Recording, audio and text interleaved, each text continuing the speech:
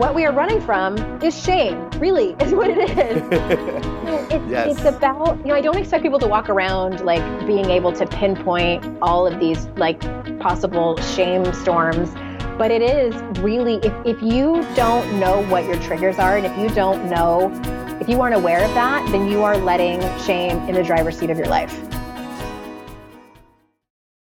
Okay, hi folks, and welcome to the Undo Anxiety Podcast. This is Dr. John Duffy. I am your host for today's proceedings, and as always, I so appreciate you protecting some time for myself and my guests. Joining me today is Andrea Owen. Andrea, welcome. Thank you. I'm so glad to be here. I'm so glad you are here. Andrea is an esteemed life coach and author of a book, the title of which I am already in love with, How to Stop Feeling Like Shit, 14 Habits That Are Holding You Back from Happiness. The first question I have is, how did you come up with the title? And how did you decide to go all the way in on how to stop feeling like shit? It's kind of a funny story. So I wrote another book that came out in 2014. And so my agent had been asking me every, 6 months or so if I had any ideas for a second book. And I didn't. And I went, and in 2014, I got my life coach training back in 2009, I think it was. But in 2014, I went and was trained by the wonderful Dr. Brené Brown and her senior faculty. And for those people that don't know her, she's a researcher who has dedicated her professional life to studying shame and connection and authenticity. So I was certified in her work. And what she calls the armor, which she describes them as these things that we do that to try to protect us from shame and criticism and judgment and failure, et cetera. And she describes just a few of them from her research. And I loved that. And it really resonated with my clients. And what I discovered, though, through the years of doing her work and just coaching and mentoring women in general, were that, and I do work with women, I want to say, but these are behaviors that are across the board that are not gender specific. I was wondering about that. So you're right. I noticed your work was with women, and yet as I read about your work, I was thinking, boy, a lot of these themes have got to be universal. So much. Yeah, so many of those. There are some nuances that I think are gender specific, and the examples that I give are mostly for women, but I think that the majority of the behaviors that I talk about are for both genders. And so they are, you can read the table of contents, but the most common ones that I find are isolating and hiding out, negative self-talk, numbing out, control. Let's see, what else are the most common? They're all so common. For my people, it's overachieving as well, people pleasing and approval seeking. And when I would talk about these behaviors, I would say, we think that these things are making us better and we think that they're protecting them, but actually they're making us feel like shit. And so when I gave my agent the idea of the book, and I said, I want the title of the book to be called How to Stop Feeling Like Shit. And he laughed out loud, and I wasn't sure if he was laughing because I'm like, is that a that'll never happen laugh? Right. And he's like, I love it. So we had a couple of publishers actually that rejected it because of the title, and it just wasn't a good fit. But we found one that did, and here we are. Yes. What's interesting to hear you talk about kind of the armor, that false protection that Brené Brown talks about. Oftentimes, some of the things that you mention are things we think are going to work, right? Like I'm thinking about overachieving, even numbing out, things like that.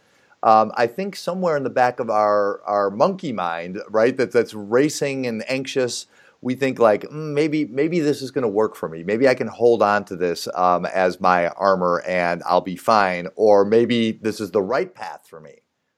A lot of times they do work for a while. Yeah, good point. Overachieving for me worked. I graduated from college with honors and shined, and people validated me and I felt like loved me for it. And people that control, if you're at work and you work with somebody who kind of struggles with control, you probably want them on your team because they're pretty productive. Yeah, right. No kidding. They're efficient. and isolating and hiding out and and numbing. I identify as an addict, and I've been sober since 2011. And that worked for a while, pushing everything away and allowing me to kind of soldier on, if you will. And Yeah. there's a saying actually in recovery that says it works until it doesn't. And the people that I help have gotten to that place. I think you get to a place in your life where the pain of continuing down the path of using those behaviors is more than the pain of trying something else. Yeah. That's, Better solutions is what I like to say. Yeah. Very profound. And is that your sobriety story in a way? Like, what was there something about, there's addiction in my family. And I think my brother, my father, at some point in their life would have said, this is working perfectly fine. Why are you on? Yeah. Why are you on me? Why are you up my ass about this? Yeah, stop talking about it. Right. right.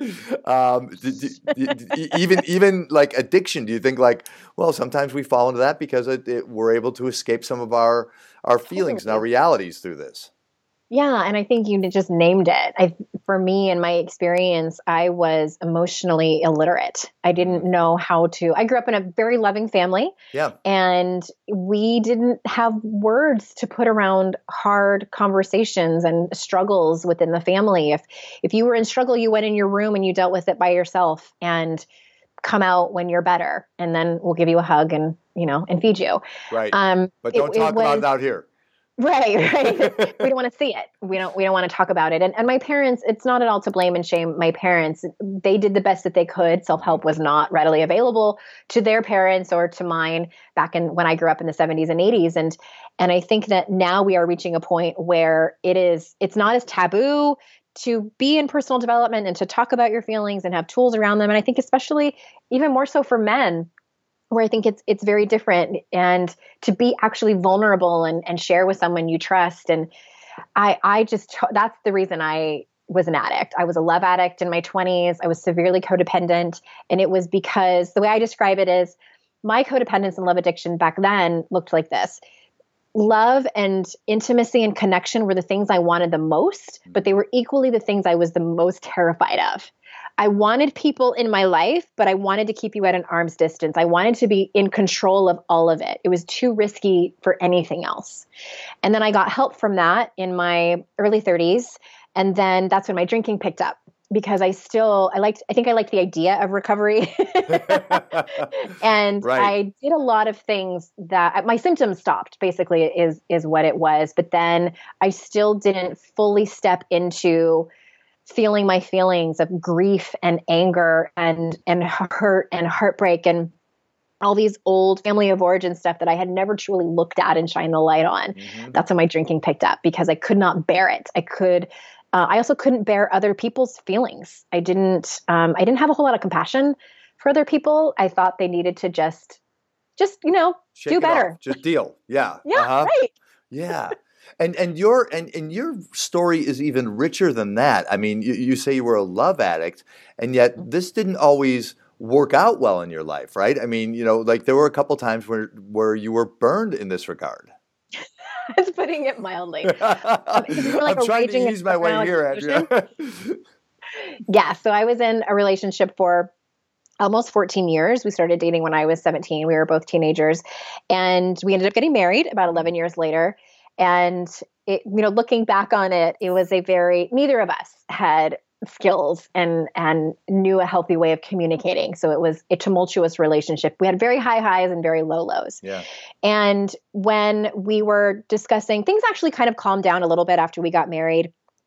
And we were doing what I thought was pretty well from our standards. Right. And we were discussing having our first child, as many people do at that age and been together that long. And he had an affair with our neighbor and got her pregnant and left me for her. So he divorced me, and it was devastating for many reasons, mostly because I was losing his family. This was a family that had brought me in. They were a big family. He was the middle child of 5 siblings, and they were my family. They were absolutely 100% my family. And I loved his parents as if they were my own. And that was devastating to be sort of like pushed out. And from a biological level, like, let's face it, we have biological things that happen in our brain to where we are part of a community, and that's where we feel safe. And when we are pushed out of that, it's trauma. So I was dealing with that, and again, in retrospect, slipped into a depression. And I did what no one should do is I started dating online. Right. Met someone whom I thought was Mr. Right. Uh-huh. And he told me he had non-Hodgkin lymphoma and it was awful. And he was sick throughout our about 9 or 10 months of dating and lost a lot of weight.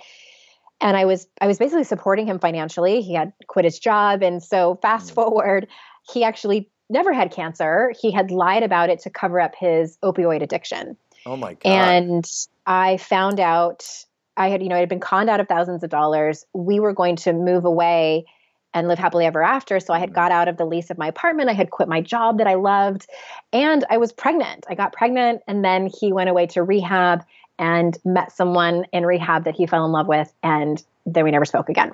Oh my gosh. So, so my 10-year-old son is the product of that, and I'm married now, and my husband has adopted him, and we have another child together.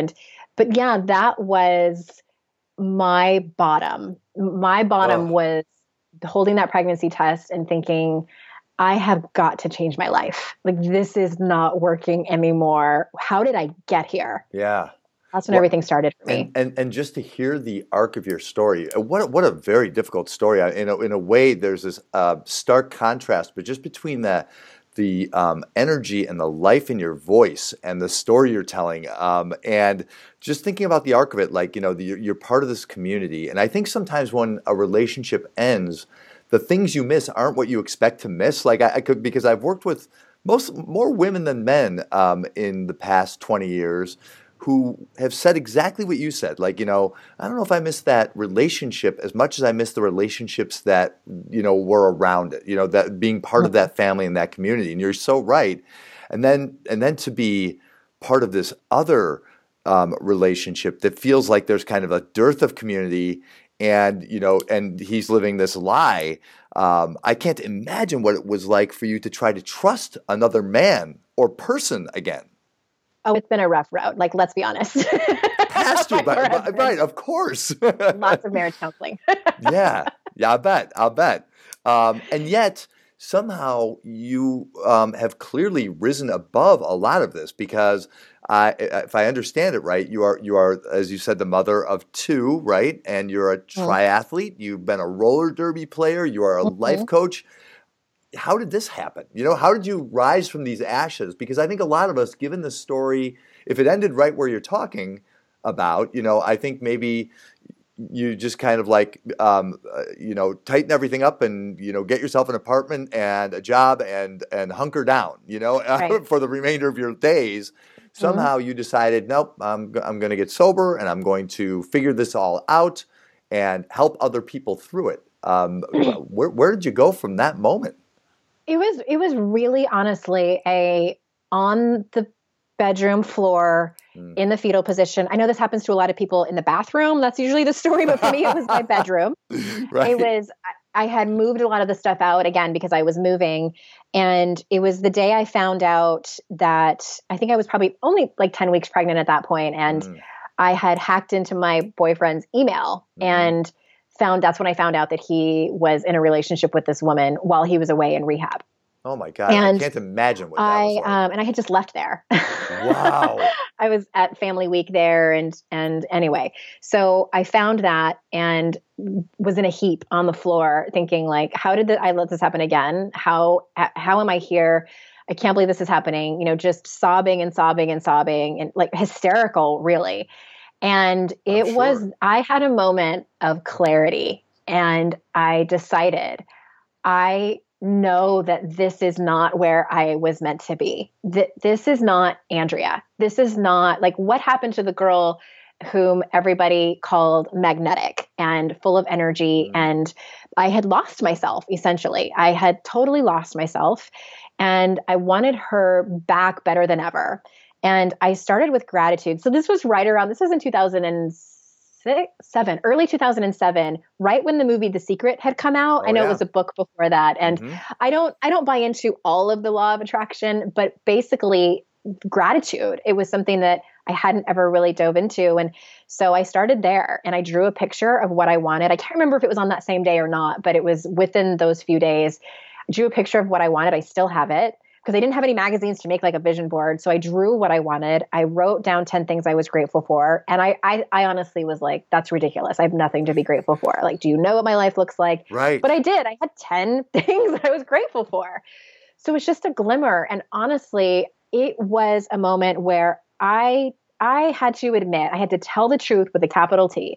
I was the common denominator in all of the situations that happened. Not to put all the blame on me, like the guys that I had been with had done some pretty crappy things to me, but I had tolerated this. I had ignored my intuition that told me on the first date to not keep dating the guy who conned me, who told me not to marry my first husband. Like, I had convinced myself. It's amazing how we justify ignoring our intuition. Right. I was a master at it. So I had to take responsibility for that.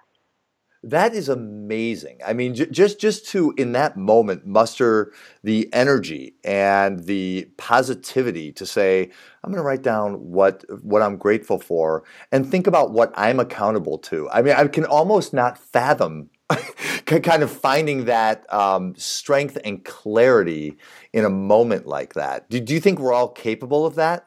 You know, in our toughest moment? I think that we all have different tolerance levels of suffering. And I think, I remember I was watching an episode of Sex and the City where Carrie, the character, is finally done with Mr. Big, even though she ends up marrying him later. But there's a moment where she's like standing on the sidewalk and they're fighting and he's going to take her on this vacation and she says no. And I remember watching that episode thinking, how do you do that? Like, how does a woman have the courage to say no to a man that she has so much emotional investment in? Like, I didn't know what that was like. So I knew it existed. I wanted to be like that. And I didn't know how that was. I think that I had a very high tolerance for suffering. And yeah, you clearly did, right? Yeah. Yeah. And is that a good thing? Like, in retrospect, are you glad you had that? Does that inform who you are today, the work you do today, the relationships you're in today? Yeah, I do. I think that, it's funny. And this was back like right when I got married. So this was like the early 2000s. That's when I discovered what life coaching was. And it was like, there were very, very few life coaches out there that had websites. And I was telling my then husband, this is what I want to do. This seems so neat. I think I would be really good at that. But I think you probably it would be better if someone had like a lot of great life experience in order to be a good life coach. And then I didn't think anything of it. Well, be careful what you wish for. And then there I was 3 years later, lying on the bedroom floor with my life experience handed to me. But I am glad, to answer your question, I am glad it happened to me. I actually thanked my husband in the acknowledgments of my very first book because he lit the fuse for me. I would, if he would have turned around and said, I'm sorry, I got this other woman pregnant. It was a huge mistake. Can we work it out? I probably would have said, okay. Oh. And I wanted to be a mom at the time. I was so invested, so many years. The thought of starting over was more painful than the pain of forgiving him for that. So I think the universe intervened. I think the universe said, if you're not going to leave him, we've been telling you to leave him for all these years, here. Right. How interesting. So when I think about The Secret and the Law of Attraction, I can remember a moment in the movie where a woman is looking through a jewelry store window at a necklace, and then the necklace is kind of appears around her neck. And so the idea, I think, being, and I think that's a little, the idea that there's no work between those 2 points kind of bothered me a little bit. Oh, yeah. But you're suggesting even that, like, part of the law of attraction might be the negative experiences you attract that bring the authentic you out. Yeah, I think that I was matching the energy of the men that I was attracting based on what I was going through. I'm not totally convinced that this happens to every single person, nor do I think people who, I just want to clarify, I don't think people who are abused or anything like that, I don't think that you attract it in your life. I don't. But for me, I was very much in a victim mentality. Yeah. I was not taking responsibility for my life. Everything was everybody else's fault. But then again, I tried to control everything. I attracted that back to me. And also in that second relationship, I was very vulnerable. And I do think that particular person was looking for someone like me, and I was an easy target. and I slipped right into it. I didn't know how to cope with life. I didn't know how to do any of that. How did you, this might be a wildly unfair question to ask. How did you learn? How did you learn how to cope with life in the wake of that? Oh, it's not at all an unfair question. One of the major things that I did was that I quit drinking. And I don't think, for anyone listening, I don't think that you have to quit drinking. I personally had a drinking problem, Right. and I identify as being an addict. I never went down the chasm of drugs, thank goodness. Did smoke a lot of pot in my earlier days, but drinking was, after I quote unquote cured myself from not myself, but it was with a lot of help, eating disorder and codependency and love addiction. That's when my drinking really picked up. And then in 2011, when my two children were very small, I knew what was happening. My dad got sober when I was 18. I knew exactly what a high bottom alcoholic looked like, and I knew that I was one. So I knew I had a choice. Either I could quit drinking now, or I could see what happened and keep drinking, and knew that things would quickly fall apart. I knew it was going to be a pretty quick progression for me. So I quit. And that was really when I decided, okay, now I really need to do the work. And part of that was to stop running away from my feelings. I hadn't even dealt with the grief of losing my family, my ex-husband's family. Right. That kind of exploded in my face when I got sober. And what it really, to answer the question, I think a little more clearly, it was learning how to trust myself. More specifically, trust that if I open up Pandora's box, AKA my feelings, that I was going to be okay walking through it. Because before, I did not trust that at all. My belief was, if I open this up and shine the light on this pain, I might never stop crying. Wow. I also stereotypically, as women, many of us have these core beliefs that, and I know the core beliefs are different for men, but for women, we are stereotyped as being hysterical. If we do actually let go and cry our head off, I didn't want to be seen as that. I also really wore the badge of honor of being strong. I write about that in the book. And I think for many people, you were praised for that, for being strong and powering through. And I thought that that's what made me lovable. So I identified as a strong woman and didn't want anybody to see me sweat. And when I think about the work you did, like with Brené Brown and studying that kind of work, did you have to redefine what strength meant in order to move forward? Completely, totally and completely. Yeah. So I think that might have been why I was so drawn to her work in the first place. I actually started following her, I do think this was serendipitous, back in 2009 when she wrote her first book, which not very many people have read. Right. That's early Brené. Yeah, she had a read along, and it was like when she was writing on her blog a lot. Right. She would reply to everyone's comments, and I had just had my second child, and I would go on these walks. And this was even before podcasts were really big, and it was like these downloadable audios. And I was always drawn to her work I always knew I wanted to tell the truth. And even as a child, and it wasn't something that was fostered in my family. So I felt like I was kind of making up for lost time. Like, blah, here's everything. Right. I love that. I knew I wanted to tell the truth, like that seems so simple and so elemental, and of course, right? But a lot of us, we spend our lives kind of masking, hiding from, working our way around our fundamental truth, maybe thinking, maybe it's not good enough, or maybe I'm not good enough. So I've got to present something else to the world, Was that something you had to recognize as like, was good enough part of the dialogue you had to have either internally or externally? Oh, not at all. Like I totally always knew I was good enough. I'm being sarcastic. That's good though. Yeah, I like it. Very much so. I struggled with feeling good enough. And this was not something I was conscious of, which I don't think that's the case for very many people. But my feelings of not good enough manifested as perfectionism, as for a little while it was people pleasing, definitely a people pleaser with men, not so much with women. Yeah. And yes, perfectionism, people pleasing, and just proving and overachieving, I think, were big ones for me too. The feeling of not good enough, and a little bit of imposter complex thrown in just for fun. And yeah, that's what it all looked like in my life.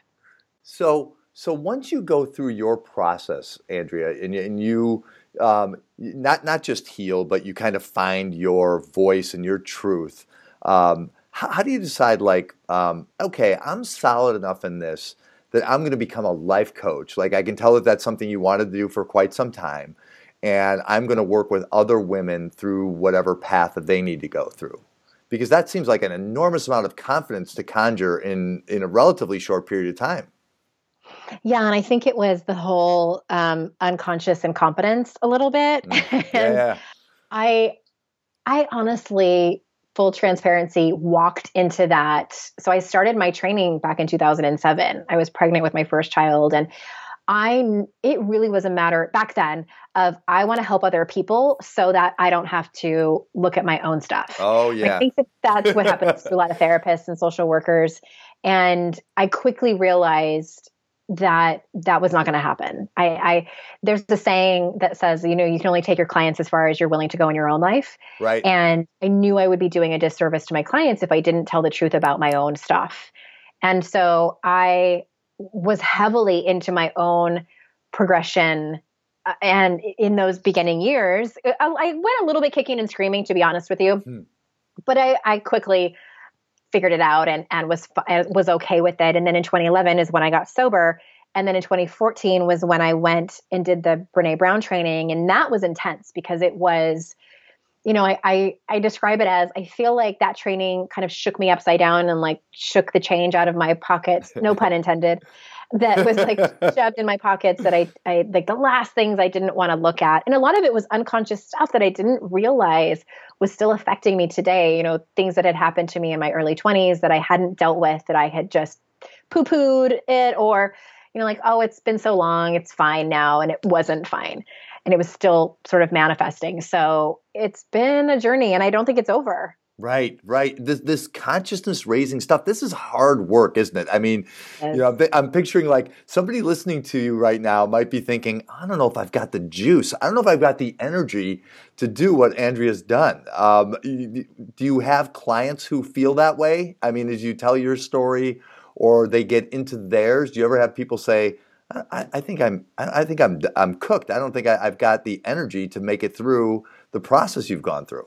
I think the people that come to work with me, like the people that are ready to plunk down their emotional energy and their time and their money to do work with me, are at a place where they are ready to do the work. And they might have those voices, but they have pushed past them. Right. And I always ask people, like, what's the alternative? That I just felt like I was at the end of my rope. Like I had tied a knot and was hanging on. And to me, to say that I don't have it in me, I think that's an excuse that your inner critic is telling you because you don't want to look at the hard stuff in your life. I just think you have to get to a point where you're really ready to take action. Because for a long time, I think I liked the idea of it. Mm-hmm. Yeah. Yeah. And It sounds I like do have it. a lot of people that follow me that are there. And I think that you have to be there for a while. But when you're ready, you're ready. Yeah, I get it. So how did you, this might seem, given your story, like an obvious question, but I'll ask it anyway. You decided very specifically that you were going to do your work with women, right? Mm-hmm. Self-improvement for women. Your story feels like, oh, well, that almost elegantly leads you right there. Was it as easy as that, or did you have to think that through a little bit? Do you mean specifically working with women? Yeah. No, candidly, I had a couple of not so great experiences with men who I don't think that they were really interested in life coaching. I think they were interested in something more with me. And Got it. Right. Wow. so I quickly said, I don't even want to deal with that. I know that there's a lot of great men out there who would probably really like just the life coaching version of it, but I decided it was just a distraction for me and was just not going to work out for me. So that's how I came. And I was really good at working with women. I seemed to, attract a lot of women that were just like me who might have had different circumstances in their story, but somewhere along the line had the emotional shit kicked out of them, or were at a place where their behaviors that they were doing, their coping mechanisms were just not working for them anymore. So they were ready for change. Right. And I can imagine, like, this podcast itself is a little instructive in that, like dig for your truth and speak it. I kind of love the name of this podcast is Undo Anxiety. And part of what I want people to be able to do is kind of tell their story, because I think part of the anxiety we suffer is we think we're the only ones. I'm the only one suffering this thing. And, and once we hear and Andrea say, like, this is what I went through, I think there's some people who can like breathe and say, oh my God, I'm not alone here. Like somebody else has made it through this whole thing and is intact. And so first of all, I appreciate you telling this story, but the people you work with, first of all, are you as open as you are right now with the people you work with? Oh yeah. Even more so sometimes if there's a specific part of my personal life that I don't feel comfortable, like if it's with my children or things like that I don't feel comfortable with sharing on the podcast, yeah. I will share with a client who's going through something similar. Absolutely. Just as an aside here, I'm a therapist and a life coach. So I was trained in life coaching about the same time you were, about 10 years or so ago is when I started that training. And I loved that training so much. I think I learned more there than I ever did in therapy for school for therapy rather. One thing we're taught as therapists is not to do a lot of self-disclosure. I know. And I find that to be so counterproductive in a way, because... Don't you think it, like, I've had therapists for pretty much ever. And especially the one I had for a long time, starting around the age of 18, and I started to put her on a pedestal because she was so wise and would help me so much. And I made up a story that like, she must have a perfect life. In fact, I told her that one time and she started laughing. And I said, will you please tell me just one thing about your life that isn't great? And she told me about this spat that she had with her husband, and it did end up having like a happy ending that turned out kind of funny. So I know that she sort of handpicked that story, right. But I didn't want to be that way. I didn't want to have my clients put me on a pedestal because there's a disconnect, and yep. I didn't like that at all. I agree completely. And I can imagine that you are a great life coach just because you're open and you're willing to share and you've been there, and that's I think a really important human element of doing this kind of work. So, I really honor how open you are with your story. Thank you. So what do you see? So with the women that you work with and what you know about women in general, and what in your story, you talk about these kind of like self-destructive behaviors that get people feeling like shit. What do people do? What are the primary habits that put them in that spot? I think that, do you mean like to put them in the spot in the first place, or to get them out? Yeah, right. How do they get to feeling like shit in the first place, and then how do they get out? Right. Yeah, two very important questions, right? Why? Yeah. I think in the first place, it's these are the things that we learn growing up. And I also make it very clear in the introduction of the book that this is not a book about, here are the 14 things you're doing wrong and you need to fix them and stop doing them. Mm-hmm. This is about normalizing the behaviors. I'm very candid and talk about, I still do most of these. Mm-hmm. And it's what we all do. And I joke that, sometimes it's like on people's to-do lists, like, okay, today I'm going to wake up and my inner critic is going to talk, and then I'm going to go right. to work and perfectionism and overachieving and come home and numb out. And it's really about knowing that you're doing it very quickly. That's what I want the win to be. And again, it goes back to that, what I was talking about before. We do these things because we think that they are protecting us. Nobody likes to be criticized or rejected or fall into shame spirals. We try to perfect and prove and please and, overachieve and perform and control. And that's where they all are born from. Mm-hmm.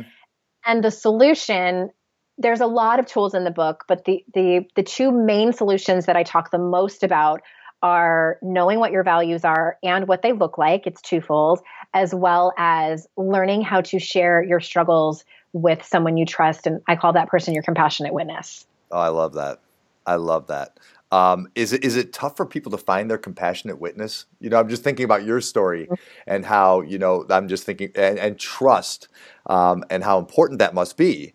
Is it tough for some people to find that person? Yes and no. And I think for some people who are so used to keeping their pain kind of close to their chest, Mm-hmm. or who have, and this is really common, who have been betrayed in the past, myself included. Like, hello, I think like everybody has abandonment issues. Yes. I don't think that you can go through life completely unscathed and have no trust issues at all. And sometimes, unfortunately, this happens in our friendships. And I know that, we get to a certain point where we're like, this is not even worth it. Like, forget it. These people just don't show up for me. And what's interesting is like, we keep trying to get the people who continuously don't show up for us to show up for us. And a lot of times it might be like our parents or our best friend from childhood or a sibling, and it just doesn't work out. And so I think that it's a matter of really looking at what your core beliefs are around friendships. Some people say like other people just aren't to be trusted. Mm-hmm. I was that way. I had that belief. Right. You just can't share your heart with someone. They will either walk away from you or hold it against you or something like that. And so when I work with women, what I do is, and it's one of the very first sessions that we do, is we talk about who the key players are in their life. And the majority of them have at least one. And the health of that relationship varies greatly. So I do have some women who they either only touch base with that person every once in a while, or they're very selective about what they share. So it's a matter of nurturing that relationship. And I ask them to be very proactive about it. I give them assignments around it. And it doesn't always work out, Right, I'm I sure. give a couple examples of that, of how it might not work out. And that's where you learn resiliency. And that's something I teach too. So it can be tricky, I think, is my short answer for that. Do you find that the compassionate witness for women is typically a woman? Like, I'm just thinking about the different nature that I see in relationships between women and relationships between men. And I think we men are not great at nurturing kind of deep and meaningful relationships with one another. It's something I think women are far better at, and it comes to you far easier somehow. And maybe that's a vulnerability issue, an openness issue, a willingness to be there. Yeah. Right? I do. I think that, yes, I think I've had I've had several clients whose compassionate witness is their male partner. Mm-hmm. But for the most part, it is a female, or sometimes it's both. It's their male partner and a female friend. And yeah, you're right. For men, I think that their compassionate witnesses, like the conversation looks a little bit different as it would for women. Right. I don't know where I read this, and it very well could have been in like Popular Science or Psychology Today or something that, Mm-hmm. So take it with a grain of salt. But I hope that this is true, because it's so fascinating. Yeah. I'm fascinated with brain science, but I read somewhere that men are perfectly capable of being as articulate about their feelings as women. They feel the same things, but the synapses between the two hemispheres of the brain look very different. So women have it was something like twice as many synapses that connect the hemispheres. Mm-hmm. So we feel on one side of the brain and articulate it on the other side of the brain. So that's why we can talk about our feelings so readily and quickly and access feelings easier. Right. And for men, it's harder for them to articulate it and have conversations around it and process feelings of other people, and et cetera. So I think it lets men off the hook a little bit. Right. And yet I like your point that men are capable of this. Yes. And I think it's a matter of practicing it. Yeah. And having a partner who's patient. That's a big part of it. When I work with women, the thing probably that jumps out, the theme I see most frequently that I think is the most difficult to circumvent is this kind of pervasive feeling of shame that is not necessarily directed at any event or time in life. It's kind of colors the lens through which they look at themselves and their entire lives, and it's so difficult to kind of get out from underneath that. Does that mirror your experience at all? Yes. The way I describe it is, what I hear women say is, I resonate with, Brené Brown's books, and I like what you're saying, but I don't walk around feeling ashamed, and I can't pinpoint something big and specific that happened in my life that was shameful. Yes, that's, I think, the case for the majority of it. And so the way Right. I describe it is this. So we all know what shame feels like. It's that feeling of being other than. I give a couple of examples in the book of my own experiences in middle school of having felt it, of either someone shaming me or feeling shame about something that I did. And so we grow up and we know what that is and what it feels like. So the behaviors that we participate in, we are doing so in an effort to avoid shame. Right. So we are actively allowing shame to control our life when we are participating in people pleasing. And because I'll give you an example, like if you say, for instance, someone asks you to stay an extra work over the weekend, or if you're a PTA mom, they ask you to make 3 dozen cupcakes for tomorrow morning, and it's 6 o'clock the night before, and you want to say no, like no, Right. this doesn't work for me. Right. But you are afraid of someone judging you, of them talking badly about you, of being, basically like pushed out of this community from a very fundamental level. I think that's why we get scared. It's not something we consciously think, but Right. we are afraid of rejection. So we say yes. What we are running from is shame, really, is what it is. So it's about, I don't expect people to walk around like being able to pinpoint all of these like possible shame storms, but it is really, if you don't know what your triggers are, and if you aren't aware of that, then you are letting shame in the driver's seat of your life. Yes. Okay. I love that. That's a really good point. So, I have a question now that I was going to let you go, but I can't.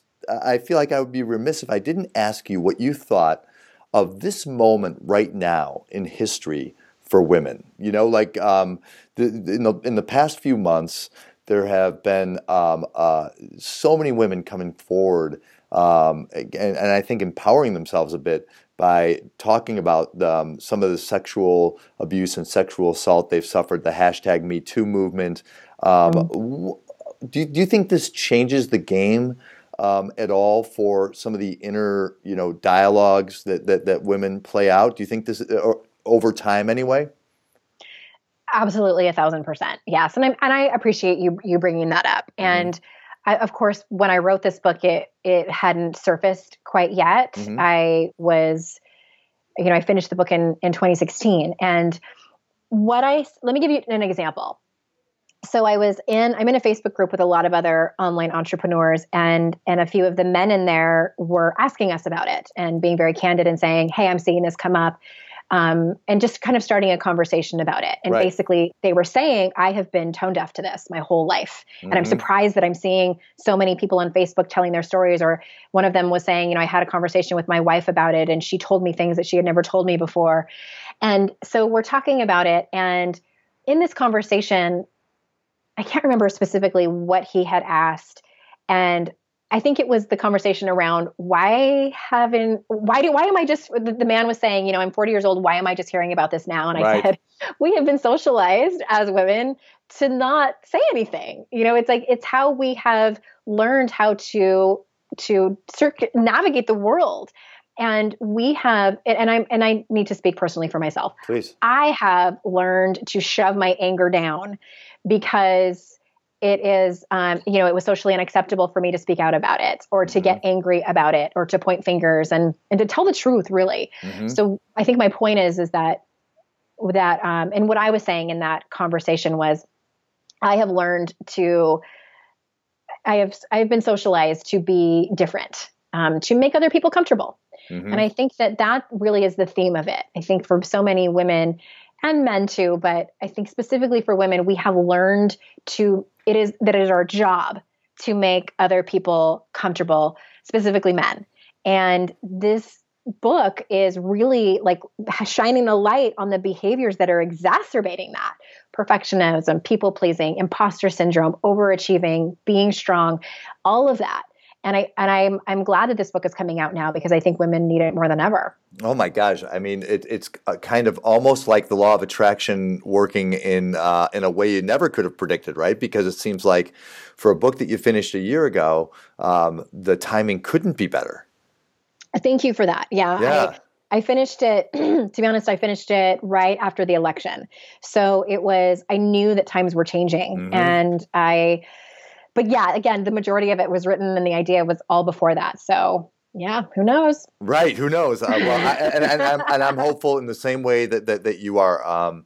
I not only hope that it changes that pleasing element that so many women carry, and I hope that there is a bit of a call to arms for my gender to, become more vulnerable and do some of that Brene Brown work, some of that Andrea Owen work, and really kind of pay attention to our own feelings and shift that inner dialogue about what strength really means and what power really means and all of that. So I'm excited for your book to come out now too. And your book is not yet released, right?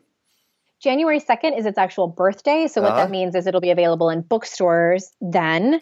But it's very much available for pre-order, and pre-order sales matter very much to us. So I humbly ask that if you resonate with me and you want to buy a copy of the book, please pre-order it. And I'm also offering a free book club for anyone that orders early on, where I'm taking people through the book, because I don't want this to be just a book that people buy and read and they're like, well, that sounds good. Right. Absolutely. And don't actually do the work. So I'm willing to put in extra effort for free for people to help guide them. So they can find that all at my website.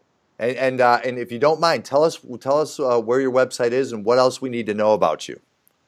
That particular, for them to find that information, is at yourkickasslife.com/HTSFLS, and that's the acronym for the book, How to Stop Feeling Like Shit. Mm-hmm. And there's a button in there to pre-order the book, as well as claim your bonuses. There's drawings and fun stuff I'm giving away too, along with that free book club. So that's all over on that page. Outstanding. Andrea, thank you so much for joining me here.